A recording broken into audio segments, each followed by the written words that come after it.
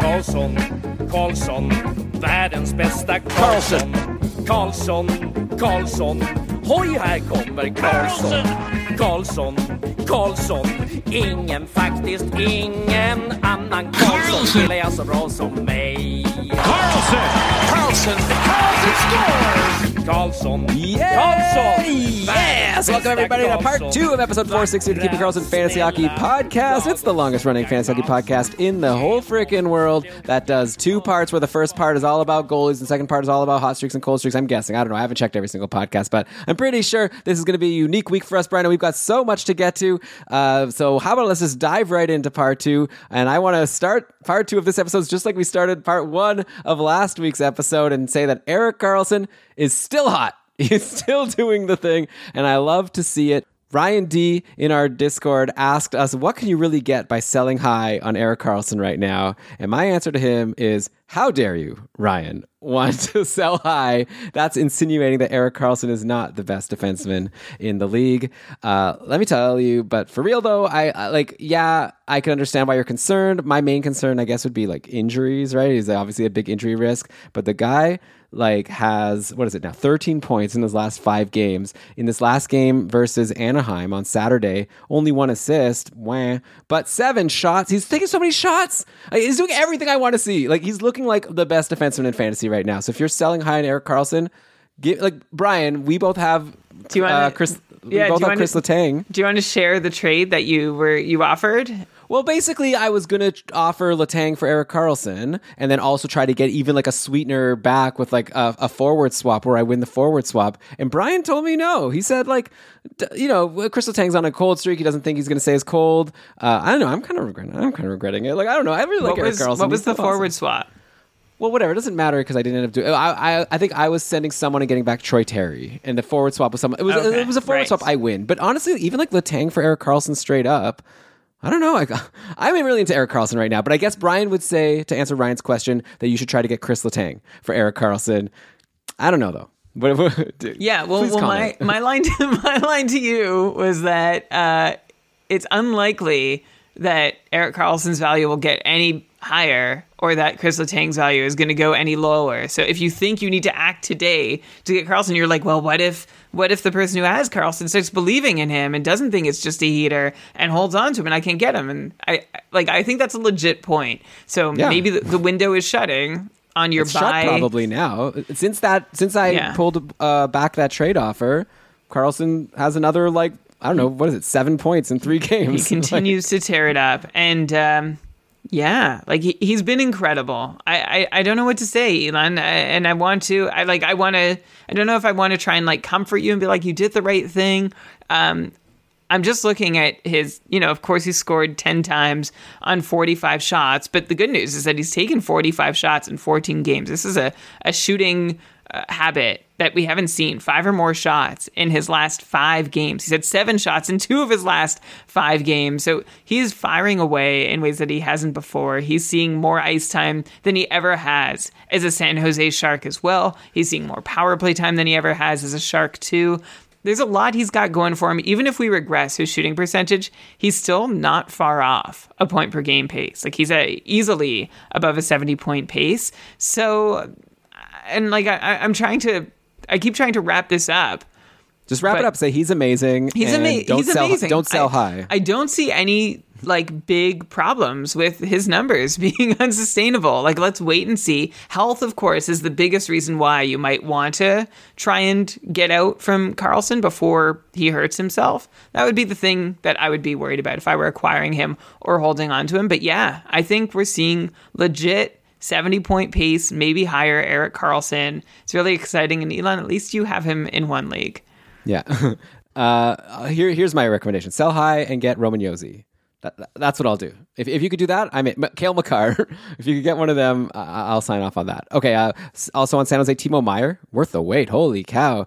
I remember we had that whole debate about Meier versus Patrick Kane, and I was saying that you should go with Meier, and then after that, Patrick Kane went off, and I felt like a little bad, but now I'm still happy with saying Meier.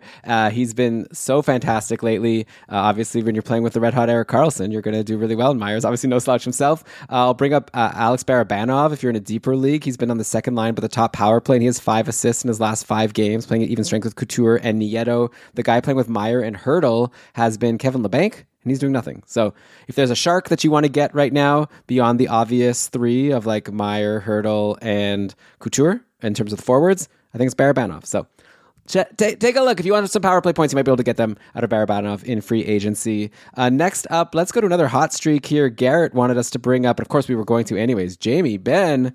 Oh my goodness. Like Erik Karlsson here, like a guy who like maybe some people have started to give up on. All of a sudden, he has 3 straight multi-point games, including a hat trick versus Edmonton in the last outing. It's now 8 points in 3 games for Jamie Benn in his last 3. 5 of those 8 points came on the power play. And hey, like, is it surprising? He's on this like amazing power play with Pavelski, Hintz, Robertson, and Heiskanen, and Ben is like just cashing in there. He's not even playing with like such exciting guys at even strength, but yeah, he's only 29% rostered on Yahoo. I just kind of feel like even regardless of the fact that he's Jamie Benn, who used to be really good, and who knows, like maybe we can like speculate, oh, did he like have a really good offseason of training? I don't know. Or maybe it's just like random chance that he's doing well. But at the end of the day, like anyone on that top power play, I'd probably want. So like we could spend a lot of time right now just like gushing over Robertson, Hintz, and Pavelski, right? Where I just like feel like it's probably not worth people's time for us to talk about how great they are. But just trust me, like like Jason Robertson's contract dispute gave everyone who drafted him like such a huge win. Like he fell in drafts because he wasn't signed, and there was like Brian, remember you brought us a concern about what if it takes him some time to like whatever. Anyways, anyone who was able to get him in like the 3rd, 4th round of your league is like laughing right now. I think he might be a 100-point guy, to be honest. But anyways, Jamie Benn is someone who might still be available in your free agency.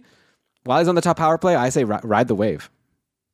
Yeah, ride the wave with Jamie Benn. A nice off-day schedule next week. For the first time in his career, he's really playing this bottom 6 role, which I think suits, I mean, whatever. It's going to come down to not putting up a ton of points, period. But if you can have him, I mean, if we were talking about Stefan Nason on the Canes as being like their power play 1 specialist, then we can talk about Jamie Benn being a power play specialist over in Dallas. His ice time is way down, so don't get, like, you're not going to get consistent even strength production. He's playing 13, 14 minutes a night, and that's a huge cut from last year for Jamie Benn. Maybe it leaves him fresher for the power play. Like, I don't know the last time he's put up 16 shots, or let alone 8 points in his last 3 games that he's played, in any string of 3 games. So good for him. 4 goals on his last 9 shots. I think it makes him an exciting guy. Like, I think there's probably still some talent there. It's probably the first dose of confidence Jamie Benn has had in a while. I'm open to seeing where it takes him in his age 33 season. I'm not optimistic it's really going to last, but for next week when there aren't a whole lot of great streaming options, he makes sense as someone you grab, you see if he keeps going, and if he doesn't, you let him go. Yeah, okay. So Dallas, good place to be if you're on the top power play or on that top line for sure. Okay, let's next go to Florida, where Alex Barkov, Matthew Tkachuk, and Verhaeghe have really started to go off. Obviously, that's going to take a little bit of a rest now because Matthew Tkachuk has been suspended for a couple of games, but he'll be back soon. Barkov, 6 points in his last 5 after that slow start. Shams wanted us to discuss. He asked, curious, is this a time to sell high on Barkov, or do you think he's back to his normal self? My opinion is like, yeah, I'm really excited about him playing with Matthew Tkachuk, and I think that I would not sell high. Like, I don't even know who you would sell for if he was someone who was drafted in the first round. But Brian, what do you think? Are there any reasons to be concerned about Barkov's slow start, or do you think now that he's cooking, like, it's good?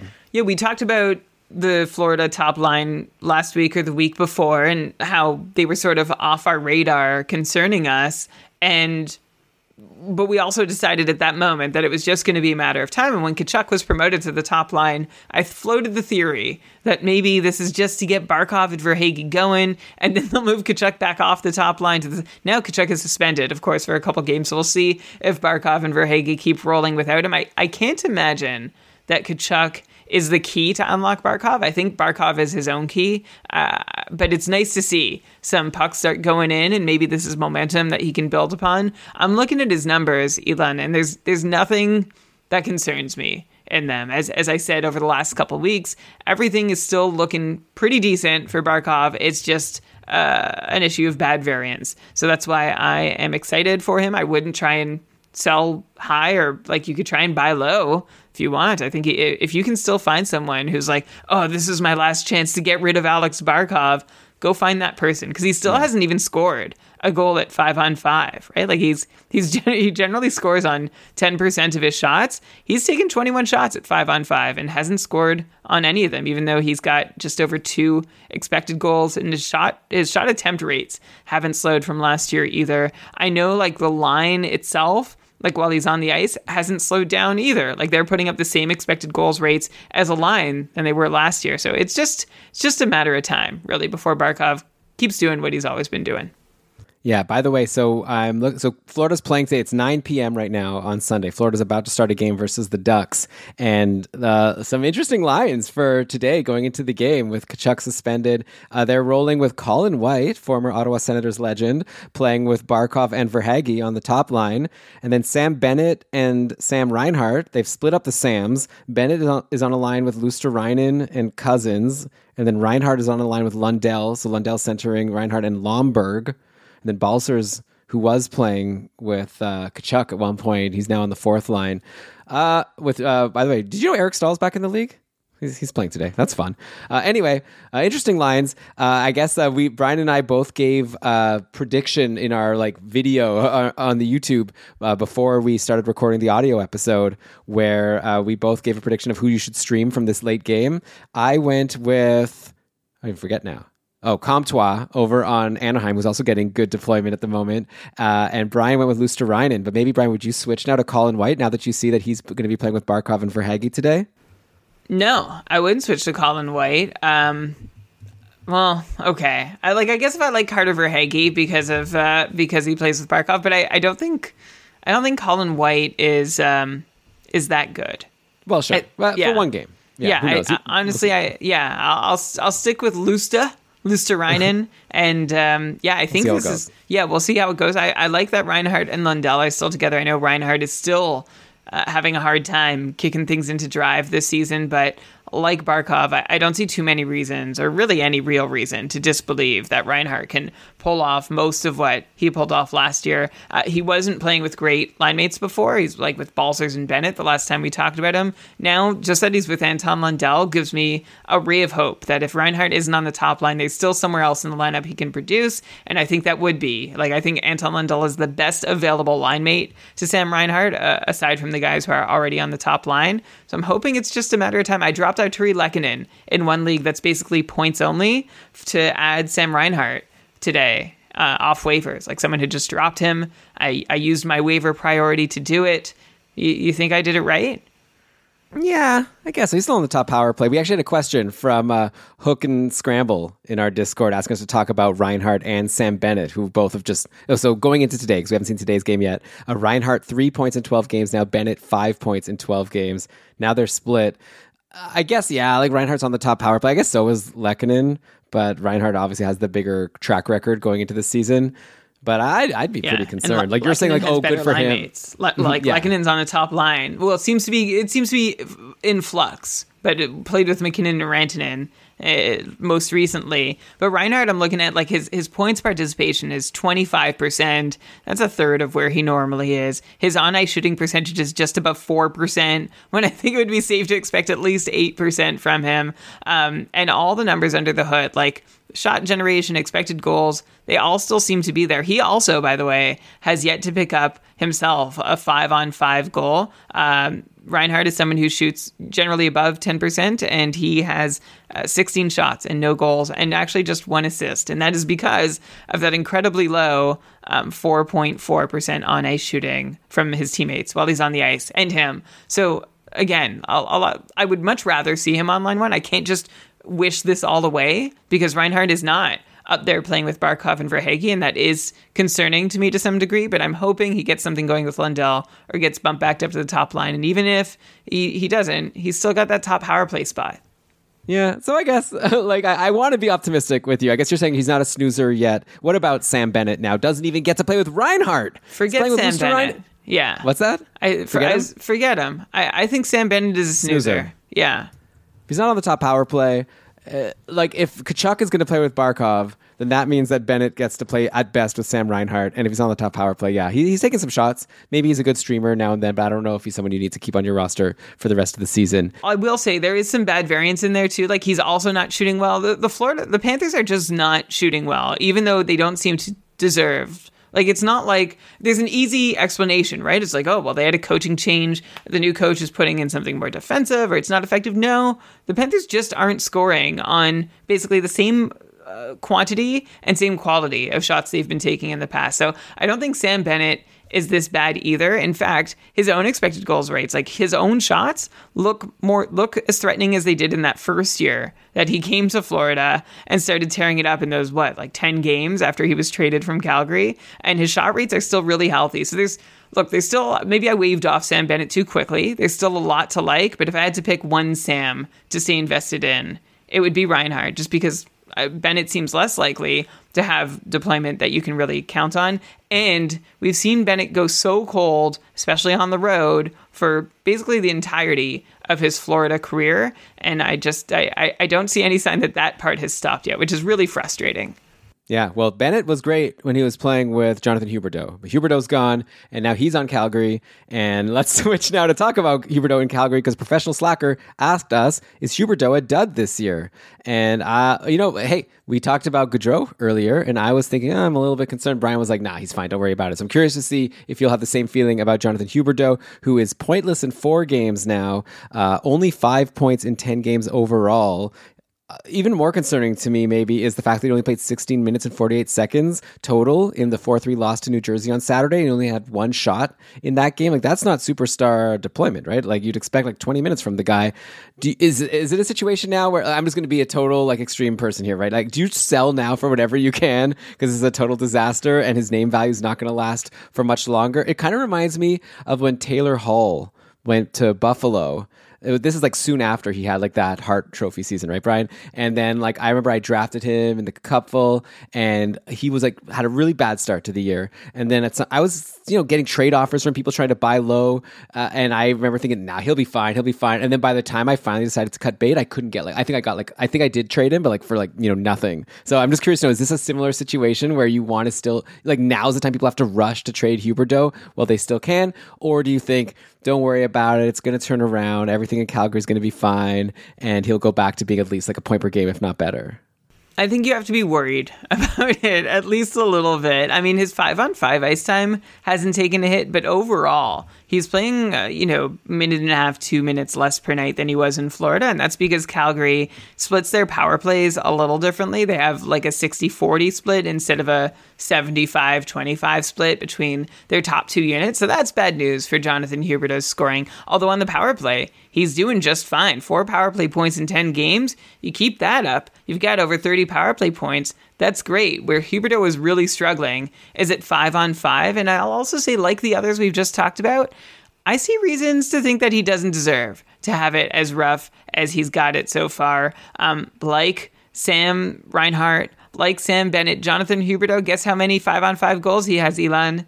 None. No 5-on-5 goals. The thing is that with him, on only 12 shots, that's not great. His shot rates for most shot and shot attempt rates are down compared to most of his recent, pretty much virtually all. I'm going to go with virtually all of his recent seasons. His shot quality doesn't look to be as strong. But look, he hasn't had a shot go in. He's taken 12. Generally, we could have expected at least 1 to go in. His teammates are shooting 4.5% with him on the ice. That's not great. His points participation, he's getting in on only 1 of every 3 goals scored while he's on the ice. And guess what? There's only been 3 goals scored while Huberdeau is on the ice at 5-on-5. So this is, I think, a Calgary is figuring it out kind of story where Huberdeau is not as bad as he looks. But I also don't know that he's going to be as good as he was in Florida. And the comparison I was making to you pre-show was actually that Huberdeau is kind of reminding me of Johnny Gaudreau in those seasons where he wasn't a 100-point player. It's he seems to have it more or less together, and he can pace for 70 points, and he does great on the power play. But the points don't just come as fast and furiously as they do when things are not clicking on all cylinders just so absolutely perfectly. And we saw what happened to Gaudreau in those situations in Calgary. And it might be too simplistic an analogy, but right now I think it's a pretty fitting one for Jonathan Huberdeau, who we had someone ask on our Discord server, like, who can I sell Huberdeau for? I want to fleece the other team. And it's like, man, like you don't have that opportunity. You can't sell a superstar low who might have had only 14 guys picked ahead of him in your draft and fleece. Your job is to avoid being the one who gets fleeced. And that's the situation you're in right now with Huberdeau. If you're going to be patient and hope that he's a point per game player the rest of the way, or if you're going to try and sell him at a bit of a loss and hope that you can at least be comfortable, you can save yourself the stress of wondering what's going to happen if you can get a guy who's just clicking, like, say, a Jesper Bratt. Well, yeah, that's the thing. I think that's the move. If you want to give up on Huberdeau, you make an offer for someone who's doing like amazing, but that manager might think they're selling high, So you bring up Jesper Bratt, who has 17 points in 12 games. I don't know. I'd be tempted. Tell me I'm wrong. Like, I don't know. Like Rope Hintz, I brought up. We could talk about, I don't know, Jason Robertson. You won't be able to get him, but if you could, I would definitely just take Jason Robertson if you can. I'm super high on him. Maybe you don't want to do it for like Tage Thompson, but I feel like if you didn't believe in Huberdeau being as amazing, I think that you target someone just doing really well, but who was drafted a lot later, and that manager might just think they're getting value. The question is just like how it will turn out in the end. But yeah, like I said, I'm a little bit concerned, but Brian is giving some reasons to think that Huberdeau can bounce back a little bit. By the way, speaking of Calgary, Andrew Mangiapane, to me, I think he's an easy drop. I wonder if you'll agree with me here. I think he's pointless and for himself. 4 points in 10 games overall. He's playing with Kadri and Dubé. Second power play. It's fine deployment, I guess. I feel like he's the same as Dubé, though. If Dubé's in free agency, then Mangiapane, I don't see why he needs to be rostered. No, I don't think so either. If Tyler Toffoli is barely rosterable and Jonathan Huberdeau is barely, you're going to roster him, but I don't think if Mangiapane's not going off, I don't think you need to hold on. It would be nice to see some healthy signs elsewhere in the Flames ecosystem before thinking that Mangiapane is going to be worth a long-term hold. Yeah, snoozer alert. Get rid of Mangiapane if you still have him. Okay, maybe you drop him for a guy who's playing on the top line in Montreal, and that is Kirby Dach. Oh, and also the top power play. So this is a guy in a really great situation, and he's producing. Kirby Dach has been so good lately. He has 7 points in his last 4 games. He's coming off a 3-assist game versus Vegas, where Montreal almost, was able to beat them. They ended up losing 6-4, but a good showing against a really strong team. We talked about Kirby Dach, I think, on the last episode as like a new addition to that top line with Suzuki and Caulfield. Looks like this is working, and I think this might stay. So you might be running out of time to grab Kirby Dach in your leagues. I would definitely take him over Mangiapane at this point. And yeah, I just think his percent rostership is still not super high, but I think that could change soon. Like Montreal's not the most amazing team, but that top line is pretty darn good. Like Suzuki and Caulfield just keep producing every single game, and I would definitely want to get in on that. And hey, Kirby Dach, both center and right wing eligible now on Yahoo. So what more is there to say? I'm into him. Go get him. Yeah, I think, Elon, I might even go so far as to say, pause the pod and go get Kirby Dach. He's playing on this line, and maybe this line with Suzuki and Caulfield is clicking a little higher of a rate than we should expect them to going forward. But still, Dach seems like a really good fit on this line. Ever since moving to this top line and top power play, he's put up a point every single game. He's put up a power play point 3 out of 4 games. In the last game against Vegas, Montreal had 1 power play opportunity. They scored in 13 seconds, and Dach was in on that with an assist on that power play point. I think Kirby Dach, especially with that center wing eligibility, the extra wing added on, I think that means that you've got to go get him. I like you said, Elon, I think his rostership is low, and in Yahoo, I don't know if you have the percentage up. I picked him up, honestly, after our show last week. we talked me into it to add Kirby Dach, and I'm really glad I did. I'm not letting go. 12% rostered on Yahoo, and even though he's not going to get a lot of shots, that's okay. I think you just have to hope he stays with Caulfield and Suzuki in all situations. And also, I've just been following some Montreal beat writers. They seem to be in love with the guy. They're like, this guy's clearly looking like, how did Chicago give up on a 3rd overall pick so soon and get very, it's unlikely what they got back will ever match up with him. seems to work well with Caulfield and Suzuki. He knows how to make space, play with and without the puck.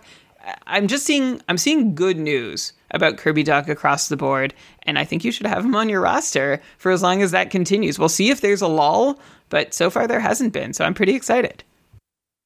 Yeah, I guess I won't be so quick to beat up on Chicago. Like they got a first round pick in the draft. I think it was 13th overall.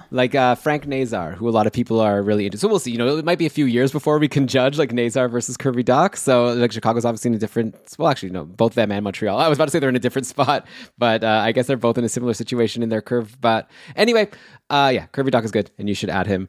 By the way, if your league counts blocks, there's a new guy in the Montreal lineup for this season. He missed all the games until just last week, and that's Joel Edmondson. And he knows how to get in front of a puck. Man, he's played 2 games now after missing the start of the year with a lower body injury, and he's blocked 4 and then 8 shots in these last couple games. He had 8 blocks and an assist and 5 shots versus Vegas. So I don't know if the offense is going to stick. I'm actually pretty certain it won't. But if you're in a league where blocks are valuable, go get Joel Edmondson because he's stepping in front of them right now. Okay, let's go next to another defenseman who is hot, but not only for blocks, but for points. Someone who took a little while to get started this year, but has really turned it on lately, and that's Owen Power over on the Buffalo Sabres. He's got 5 points in his last 4 games now after picking up 2 assists versus Tampa. That brings him only to 7 points in 12 games overall. But, this is a guy who was picked first overall, and maybe it took him a little bit of time to get acclimated, or maybe he was just having bad luck at some point. But if he was dropped in your league, Brian, what do you think right now about Owen Power? Do you believe in what you're seeing from him lately? Also, Rasmus Dahlin was injured in the last game. I don't think it's a long-term thing, but that helped Owen Power get onto the top power play where he picked up a power play assist. But even if he's not on the top power play, I like seeing the production out of him. I'm curious to know, Brian, how much of you think of it is for real for this season? Obviously, long-term, he's going to be really great. But what do you think about him as an add in a 1-year league? Well, you know how I like to say a rising tide lifts all boats to describe production, but a rising tage lifts all boats. In this scenario, Owen Power, definitely a beneficiary of the multitude of goals coming out of Buffalo lately. They have now scored 24 goals over the last 5 games, and Power hasn't been in on all of them, but that's plenty to get in on, right? Especially for the ones that he's on the ice for. I honestly think that's why he has 5 points in his last 4. There's been a lot of goal scoring happening. Definitely being on the top power play for as long as Dahlin out makes him rosterable for that period of time. But I also don't think he's I'm holding fast to the idea that Owen Power with a healthy Dahlin quarterbacking the top unit is not rosterable. But it was kind of exciting to see Power play 28 minutes, just above 28 minutes in his last game against Tampa, thanks to getting over 4 minutes of power play time because of Dahlin's injury. So it's great to see Owen Power getting some fantasy relevance. We had already called him a snoozer after having 2 points in his first 8 games of the season. It's great that he's turned it on over the last 4 games, but I don't think this should trick anyone into being caught snoozing again when Owen Power, I think it's likely. Inevitably sounds really harsh. I'll use it anyway, though. Inevitably falls back to being a free agent quality player this year. Elon, you know my take. He's behind Dahlin. I don't think there's a whole lot of success to be found. I mean, yeah, maybe. I feel like he's not a guy that fills a whole lot of peripheral categories.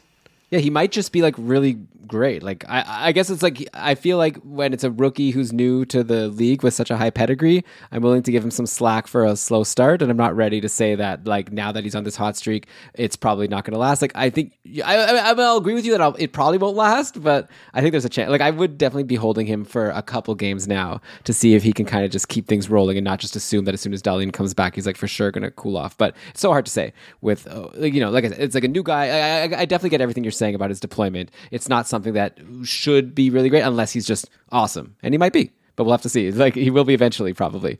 By the way, Buffalo, man, I guess like it's been covered. Like, Ben and Lewis did a great job on short shifts this week on Tuesday, and then Ben and I talked more about Buffalo on Thursday. Like, they had such a great schedule this week. They're scoring so many goals. So I think we've talked to death at this point. Thompson, amazing. Skinner, Kyle Okposo's gotten a run on the top line.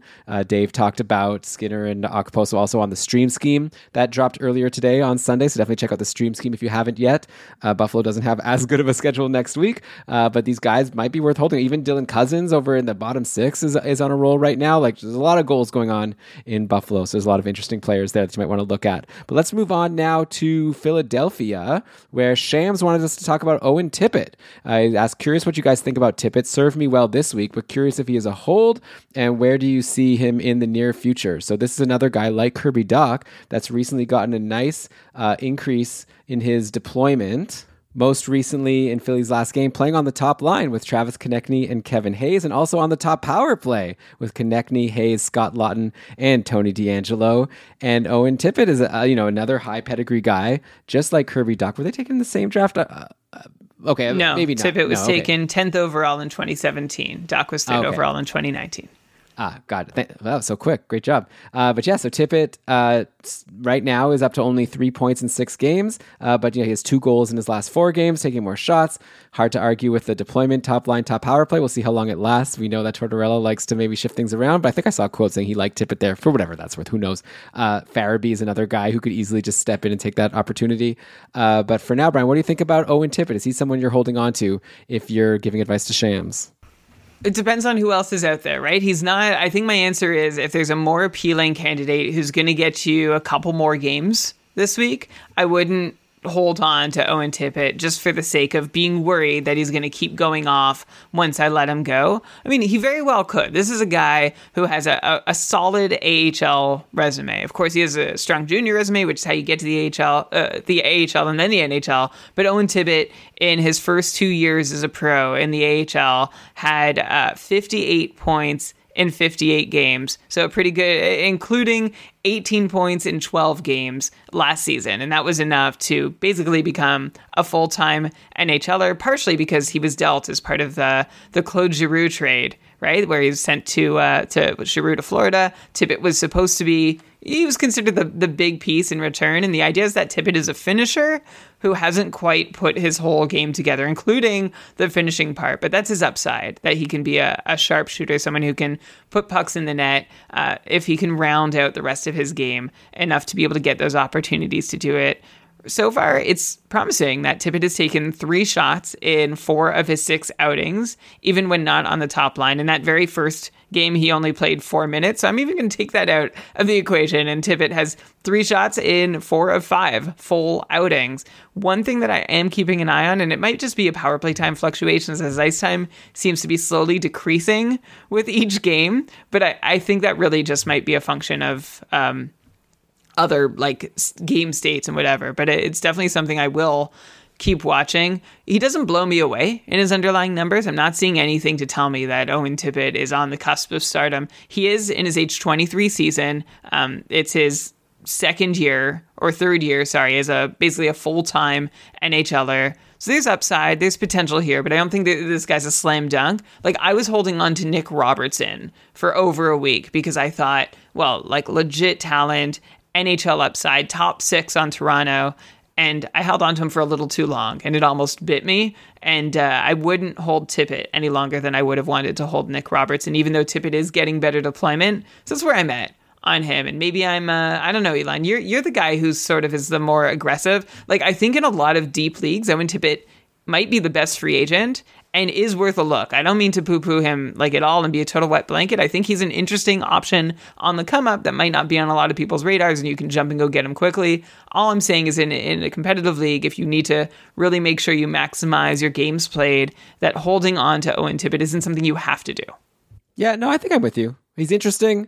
And I'd like to hold him if you can for a little longer to see if he holds this spot on the roster, but it's definitely not a guarantee. So maybe you could move on if you see someone else that's more exciting. Maybe we'll get you a few more games. Here's a guy, Brian, that's kind of pulling Shane Pinto here in that he's in a good spot, but just not doing anything. And I'm very curious to know how much longer you would hold on to him. I believe you have him on your Cupful team. So I'm going to Minnesota to ask you about Kalen Addison, who I believe it was Dave or Ben or someone in our Keeping Karlsson Network group chat that called him Kalen Dropison because he is not giving his managers much reason to hold on. He's got no points in his last 4 games and like barely any shots during that time.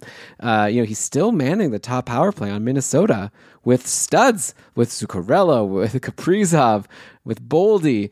Joel Eriksson-Ek is there, and yet Calen Addison just not getting in on anything. Is this a matter of just Minnesota not scoring? I'd be more confident in him being worth holding if like Minnesota just wasn't scoring power play goals, and then maybe once they do, he'll just like obviously get in on them. Or maybe there's sometimes defensemen who just like aren't a big part. Like even if they're the quarterback of the power play, they don't tend to get a lot of points. Like I remember like Nick Leddy over in the Islanders is an example that jumps to mind. But like yeah, where are you at with Calen Addison at this point? Is he a hold? Or do you drop him even though he's manning the top power play in Minnesota? I was seriously considering dropping Calen Addison this week just because of how quiet he's been. And then someone mentioned that he has a great schedule this week. He plays 4 games. He's a defenseman. So I'm holding him a little longer. And Elon, to your theory about power plays, in the Wild's last 7 games, which is basically this whole time, Addison has not been fantasy relevant. Like in his last 7, really, the last time he had a fantasy relevant outing was October 20th. All right, we're recording this on November 6th. Since then, 7 games. Addison has 1 assist. He's got 6 shots in 7 games. He has 3 hits and he has 7 blocks. This all adds up to nothing, a whole lot of nothing. His best Caufield outing is 1.5 points, and that is a standout outing over his last 7, when usually from a defenseman, you're hoping for at least 3.25 from a streamer level defense. So this hasn't been good for Calen Addison.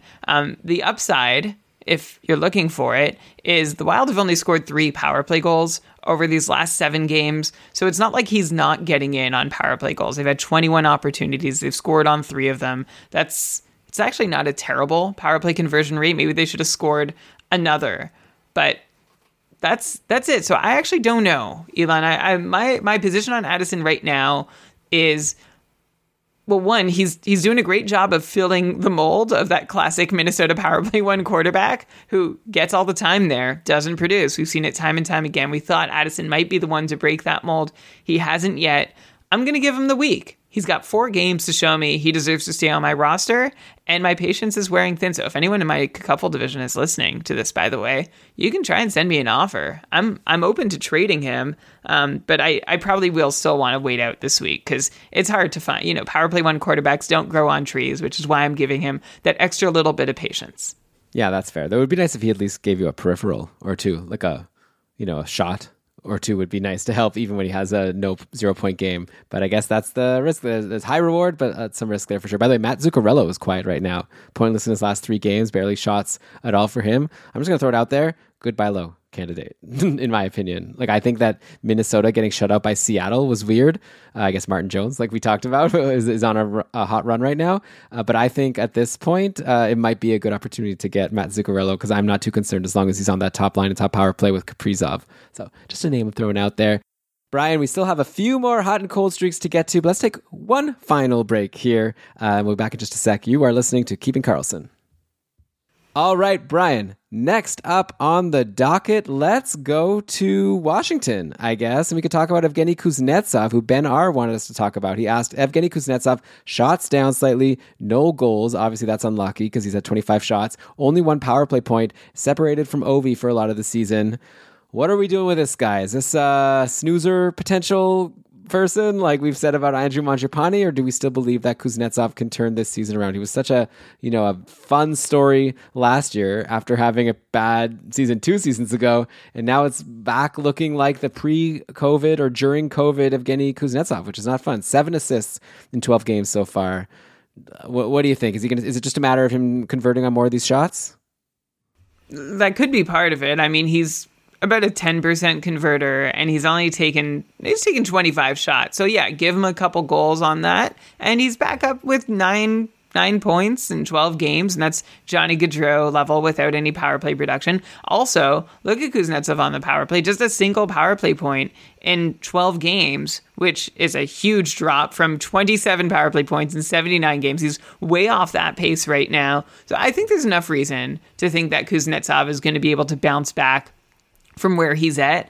It is disappointing that he doesn't have an even strength or power play goal yet, but I think that's also a sign to say that, yeah, there's some bad variance hitting him. It's going to come. I'm not seeing, the mention about shots. Yeah, shots are down. He's never been a big shooter. Like last year, I'll kind of call that an aberration. He kind of goes back and forth between taking 2.5 and 2 shots per game. So as long as he's within that range, I'm not complaining too much. And if Kuznetsov getting 2 shots a game right now, which he is, that's perfectly fine with me. I just want to see him get some success again on the power play and be able to put a puck in the net himself at 5-on-5. And then I think he's going to be all right. He'll be back up, I'm hoping, to a 70-point pace, and there's upside for him to get back up to that point per game pace too if everything goes really well. But I also know it's he's a frustrating guy to hold when things aren't going well because of how little he fills categories. But my advice for now would be to hold on because I'm not seeing any reason to really give up on him.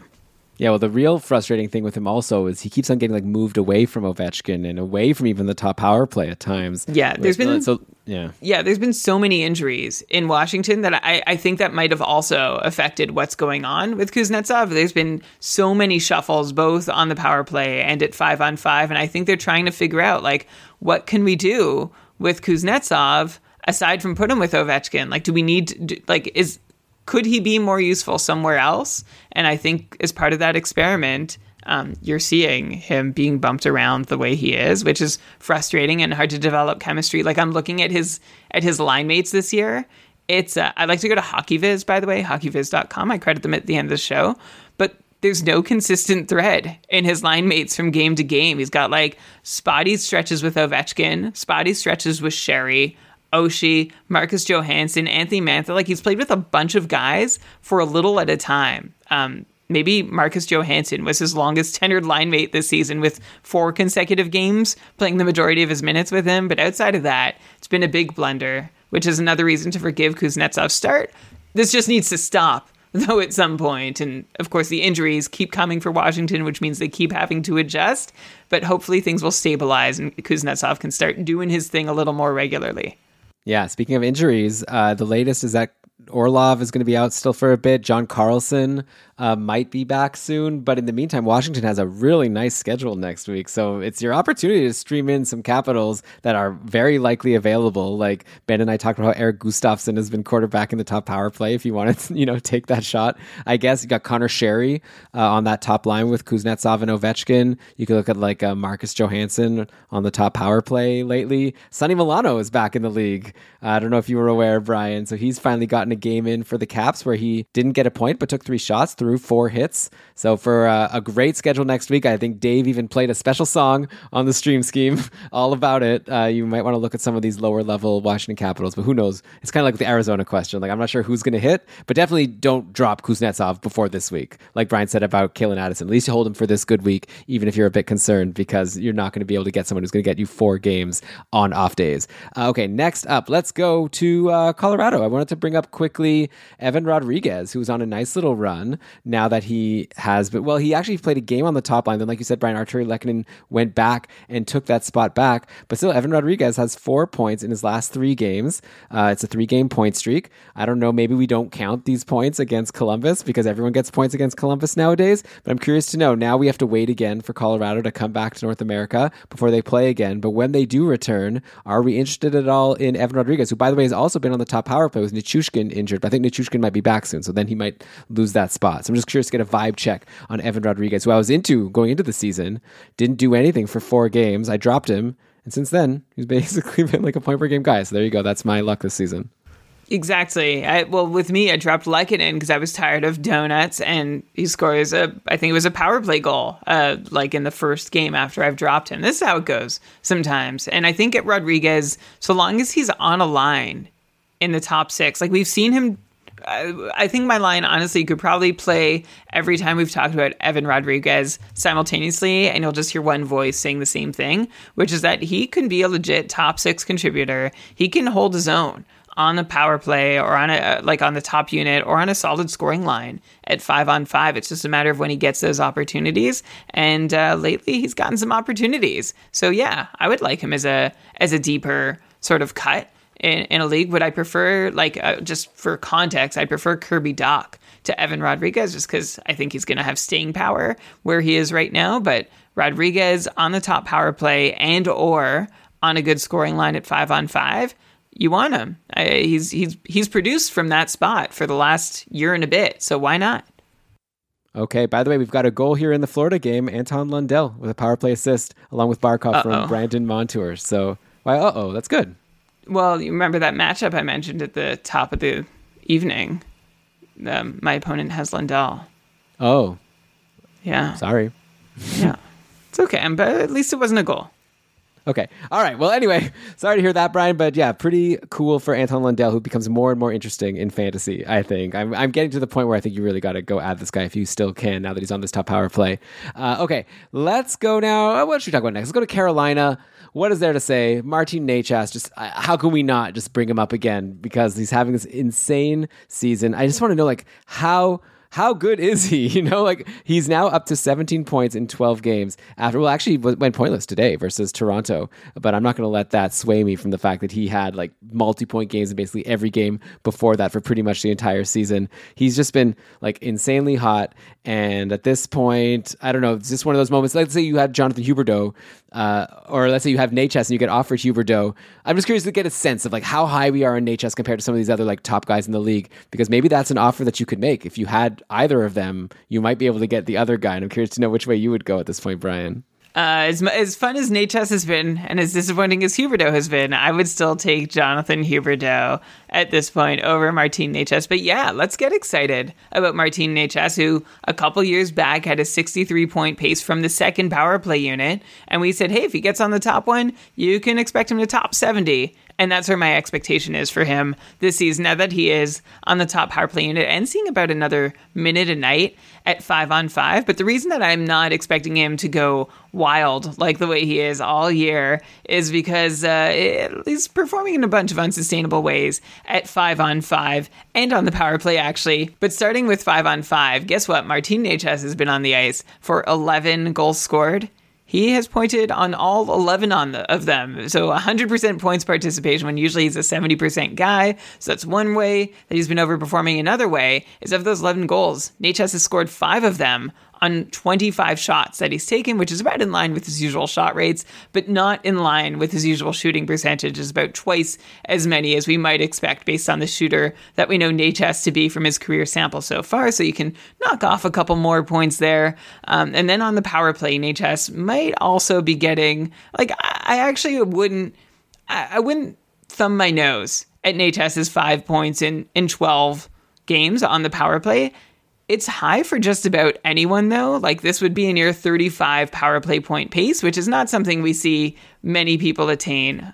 So I'm curious to see where this goes and how long he can keep it up, because there aren't any huge markers of unsustainability for Necas on the power play the same way there are at 5-on-5. And if he can keep this up, then maybe there is a chance he can top 80 points this season, which does bring him into Huberdeau territory. But I'm still saying if. And if I'm dealing Huberdeau, I don't want to deal him for a guy with too many ifs about being an 80-point player. And that's why I wouldn't do the deal for Martin Necas. But if you have him, I don't think you're constantly checking. It's okay, is Necas done? Is it time to drop him yet? There's a really good chance that Necas could keep cashing in all year long on the power play and at 5-on-5 at a 75 to 80 point clip.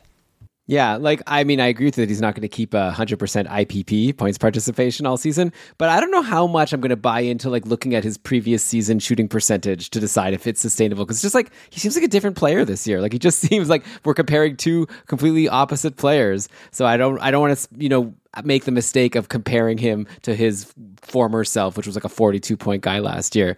He's in a great spot. He's doing really well, and just got to give him his flowers for sure. And we already talked about how Frederik Andersen hasn't been a super exciting hold so far on Carolina. Definitely the people that you're most excited about having drafted on this team are Necas number 1, and then obviously Aho and Svechnikov have been great. Brent Burns also, by the way, we should mention 9 points in 12 games. These are the winners so far on Carolina. Teuvo Teravainen, still cold, unfortunately. We talked about him last week, and I was saying how I thought that maybe he could bounce back soon. He did have 2 assists versus Buffalo, but it's a bunch of donuts all around that game. I still believe in Teuvo Teravainen, though. Right, but if you had Teravainen, you would trade him for Necas, straight up. Oh, 100% at this point. Yeah. But I'm saying Teravainen might be dropped in some leagues, and maybe you can get him for free, and I would take him. All right, where do we want to go next here? Let's go to the Vegas Golden Knights here, where we had a question from Professional Slacker, but all he said was to talk about Marchessault. So I'm kind of curious to know. I'm guessing that he wrote this before the last game, and I guess Marchessault was on like a bit of a cold streak. He's playing on that line with Karlsson and Riley Smith again, now that Stone and Eichel are playing with Stevenson. And Marchessault, before this 1 goal, 1 assist versus Montreal was pointless in 3 games. Before that, he was having a solid season. And now with this 2-point game on Saturday, he's up to 10 points in 13 games. So I'm not really sure what to talk about here. Like, I feel like he's doing just like I would have expected him to. He's taking a lot of shots, and I don't think he's like too hot or too cold. Seems just right to me if I'm going to give my quick analysis on Jonathan Marchessault. What do you think, Brian? Yeah, very Goldilocks for season so far for Jonathan Marchessault at right about a 65-point pace, which is right about exactly where we'd expect him to be. I think it's really positive for him that he has found his people again with the so-called misfits line with Marchessault, Riley Smith, and William Karlsson. Riley Smith, by the way, cannot stop and will not stop scoring. This guy, I talked about dropping Riley Smith last week because he can't keep producing from second line, second power play. Sure enough, he has 3 goals on 8 shots in his last 2 games. I still don't think it's sustainable. If you can find someone you can to flip him to, that's great. But Marchessault being on that misfit line, that's clicking really well, and getting back on the top power play, which is where we've seen Phil Kessel there, we've seen Riley Smith there, but now we're seeing Marchessault himself there, and I think that's really positive news for anybody who was worried about Marchessault, and he put up a point from the top power play last game, so that's really friendly as well. So I don't see anything to suggest that Marchessault is due for substantially better or worse than he's had so far. I think you can basically keep expecting him to fire on about as many cylinders as he's firing now. If you put me, his current point pace, 63 points, if you put me over under on that, I think I'd lean the over. And if that's useful information to you. Like you said, we didn't really have a question, but I like what I'm seeing.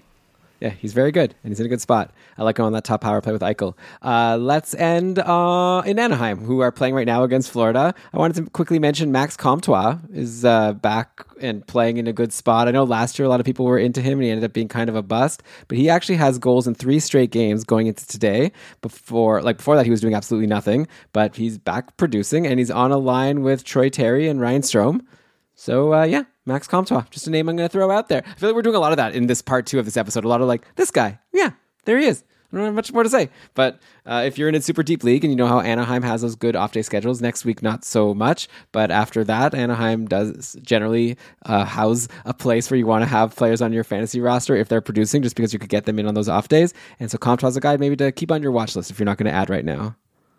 Agree. For as long as he's on that top line, I think that's the only reason to be interested in him. Comtois, I like how you mentioned he was sort of a bust to start the season. He's been a bust for his career so far, right? He's never. Everyone's been like, oh, could this be the next big hitting power forward? Now he's still young, right? This is This is going to be his 4th season where he's played at least 30 games in the NHL, and he's 23 years old. He turns 24 in January. So there's opportunity for Comtois to still become more than he has so far. Maybe he will be that big hitting, decent scoring, top 6 forward that everyone has been hoping he'll be for so long. It's nice to see that he's getting a turn on the top line and taking advantage of it. Of course, he has 3 goals on 7 shots. That's not sustainable. And he's only thrown 3 hits in his last 3 games too. So it would be nice if he could do it all at once in a sustainable way. We're not seeing that, but with a nice schedule of off nights for as long as he is on a top line in Anaheim, he's worth a deeper league stream. Okay, and then one last guy, Brian. Okay, then we'll let everyone go here. But I want to go to Detroit quickly, actually. Joel wanted us to talk about Dominik Kubalik, who was on the top line with Larkin and Raymond. It was looking so good. And then he got bumped off the top line. I think a lot of people were like, oh, okay, I guess kind of move on to the next thing. But he's still hot. He's got now 4 points in his last 3 games, up to now 15 points in 12 games on the season. He's on the top power play. So I think that if anyone gave up too quickly on Dominik Kubalik, we should be urging them to get back on that train ASAP, right? And he's not on a terrible line. He's so fine. He's not on the top line. But now he's playing with Andrew Kopp and David Perron on the second line. So I don't think this is sustainable. I'm sure you'll give us lots of reasons not to believe that Dominik Kubalik is like a 90-point guy like he's putting up right now. But maybe, anyways, I think he's above replacement level. And if he was dropped, I would definitely jump on him. But how high do you think he can actually go if he's not playing with Dylan Larkin at even strength, even though he is on the power play? Yeah, I'd prefer Kubalik to Max Comtois and like those Arizona guys we talked about before. What about Kirby Dach? He was someone you were actually I'd still prefer Kirby Dach. I'll be honest.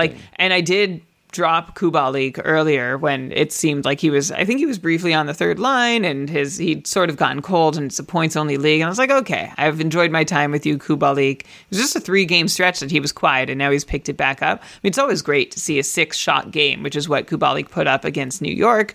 From the second line top power play, yeah, he could do damage. He could be a 55, 60-point guy. I think he's still going to need some friendly percentages. Like so far, he's shooting 21% this season, which we saw him shoot 20% for his whole rookie year. That was the year he scored 30 goals in 68 games. He and Jonathan Toews were clicking like nobody's business. He still, that year, paced for just 55 points, though. So I think that's a fair place to set expectations. He didn't have a big power play role, but we also don't know how long this power play role is going to last for him as well, especially once Tyler Bertuzzi's back. I'd say for like Kubalik is the classic guy that I will add when he's hot and drop the second he's cold. Like I'm never really sold on him being, at least to this point of his career, a full season ad. But while he's hot, that's great. And I will mention, by the way, the player playing on the top line with Dylan Larkin and Lucas Raymond is Pius Suter, who's not on the top power play or even the second power play unit, but he is on that top line and he's got 2 goals and 5 shots over his last 2 games and might be worth it.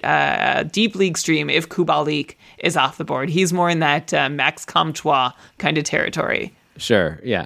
And I will say, I think like what you said about Kubalik kind of reminds me of what you said about Vanacek like an hour and a half ago, where it's like you're saying like I've never really believed in him, but I feel like it's a pretty short career. Now he's also in a new situation where I don't know how much you want to let the past weigh into your decision making. Like Kubalik's clearly really enjoying his time in Detroit so far. I'm not saying it, but I just said, right, if he's hot, I'm not letting go. I'm not going to be like, this can't last and he's at the bottom of my roster. I wouldn't do that. I think I would just hold on as long as I possibly can for as long as the points are coming. But I already told you, he went 3 games where he did very little and had bad deployment for part of that. So I let him go.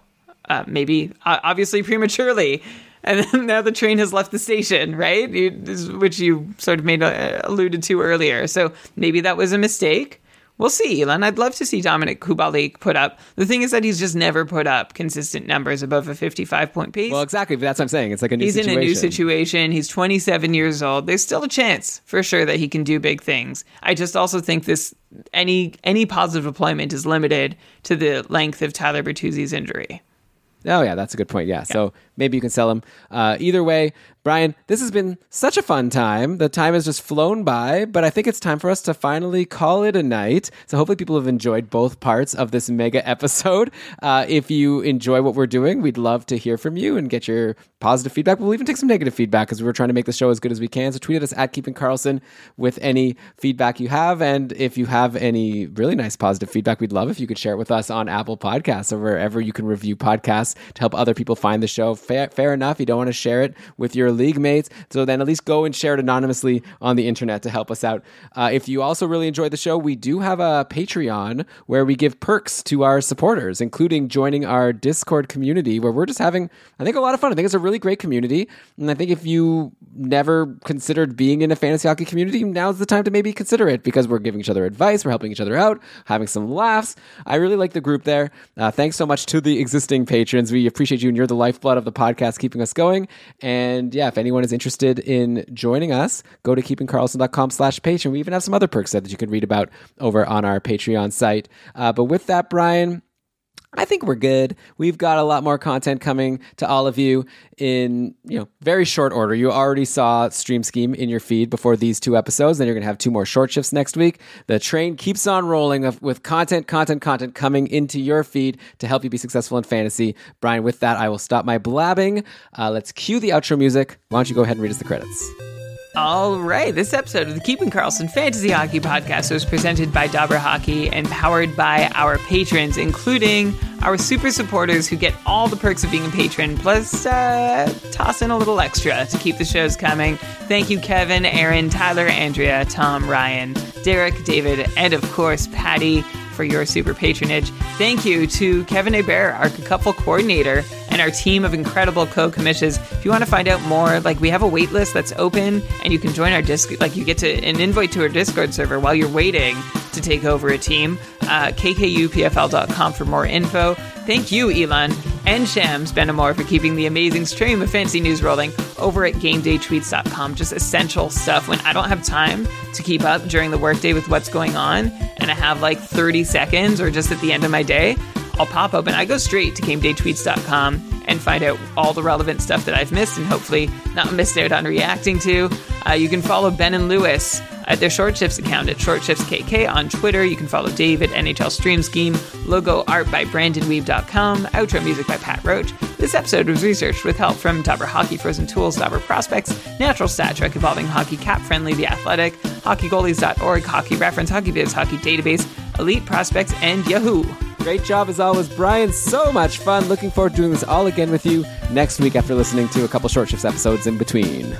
Until then, please keep doing what you can to make sure that fantasy hockey really is for everyone.